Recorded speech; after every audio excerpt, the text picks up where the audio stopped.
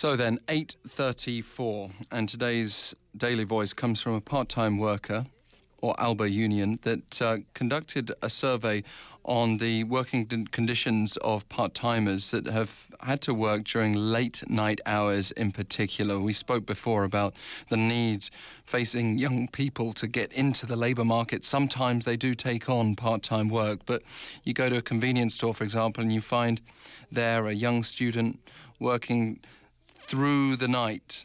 Doesn't your heart sink just a little bit? Here's our Daily Voice.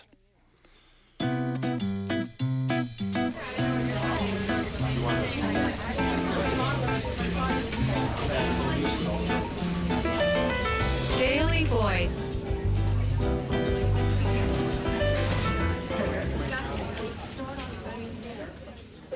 안녕하세요. 저는 아르바이트 노동조합의 조합원 김승연입니다.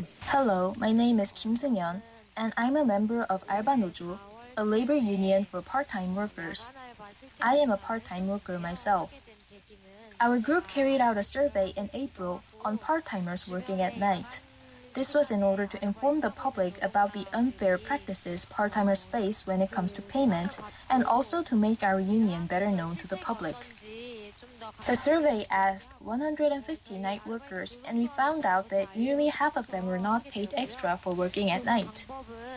Some of the workers didn't know about the relevant labor law that guarantees extra pay for working at night, but there were also cases where the workers did know about it but didn't exercise their rights or demand the payment. They were due to their employers, out of fear that they may get fired as a result. Part-timers are working in such poor conditions where they're not even being paid the wage specified in the labor law. I hope that our society becomes one where part-timers are treated consistently and fairly. Thank you. And I'm sure many of us will echo that as well.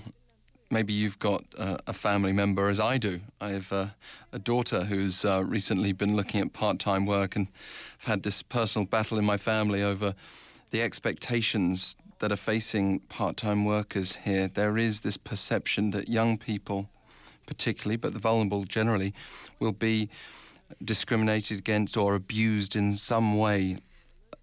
It starts with our Daily Voice, though, and hopefully it can move forward and we can shift this some way, one way or another. You can share your own Daily Voice with us on any subject that matters to you. EFM This Morning at gmail.com.